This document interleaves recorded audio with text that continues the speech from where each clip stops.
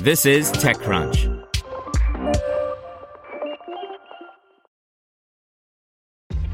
This episode is brought to you by ShipStation.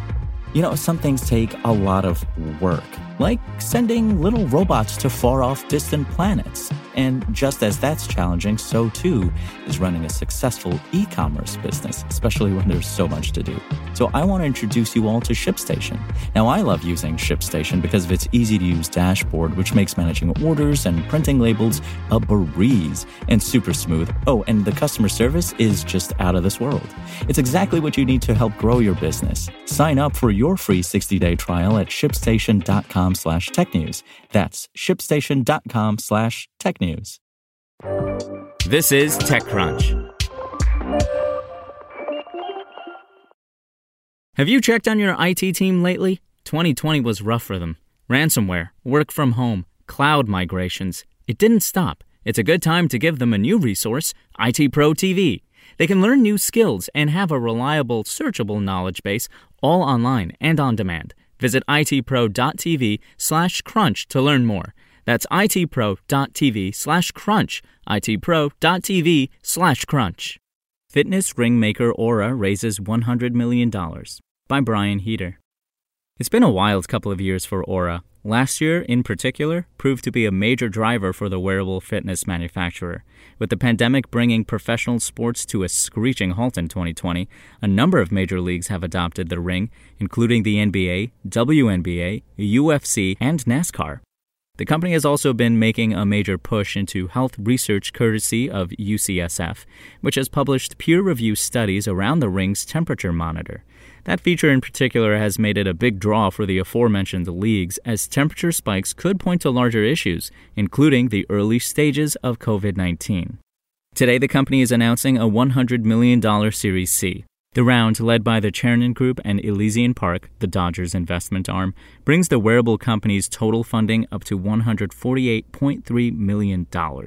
New investors include Temasek, Jazz Venture Partners, and Eisai, joining existing investors Forerunner Ventures, Square, MSD Capital, Mark Benioff, Lifeline Ventures, Meta Planet Holdings, and Next Ventures.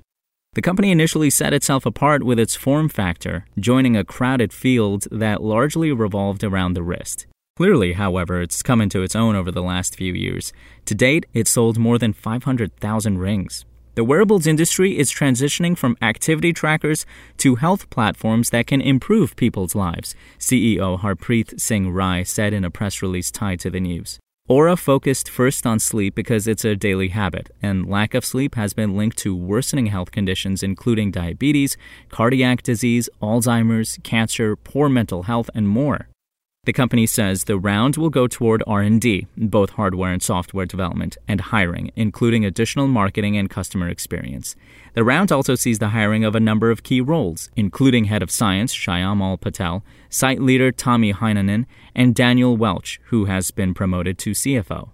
This year has shined a spotlight on gaps in our healthcare industry and the increasing need for each of us to take control over our own health, Forerunner Managing Director Yuri Kim said in the release. Oura is emerging as the trusted leader and community in the space by empowering people with personalized data that provides actionable insights for health improvement. Spoken Layer. To hear everything you need to know about the week's top stories in tech from the people who wrote them, check out the TechCrunch podcast, hosted by me, TechCrunch Managing Editor Daryl Etherington. Each week we go in-depth on 2 or 3 of the week's top stories from in and around the startup ecosystem, and I'll be joined by the TechCrunch experts who covered them. They tell us why the news is so important and what they think matters most to you, our listeners, whether you're just interested in tech or that's where you make your living. New episodes drop every Saturday morning, so be sure to subscribe to the TechCrunch podcast wherever you listen to podcasts.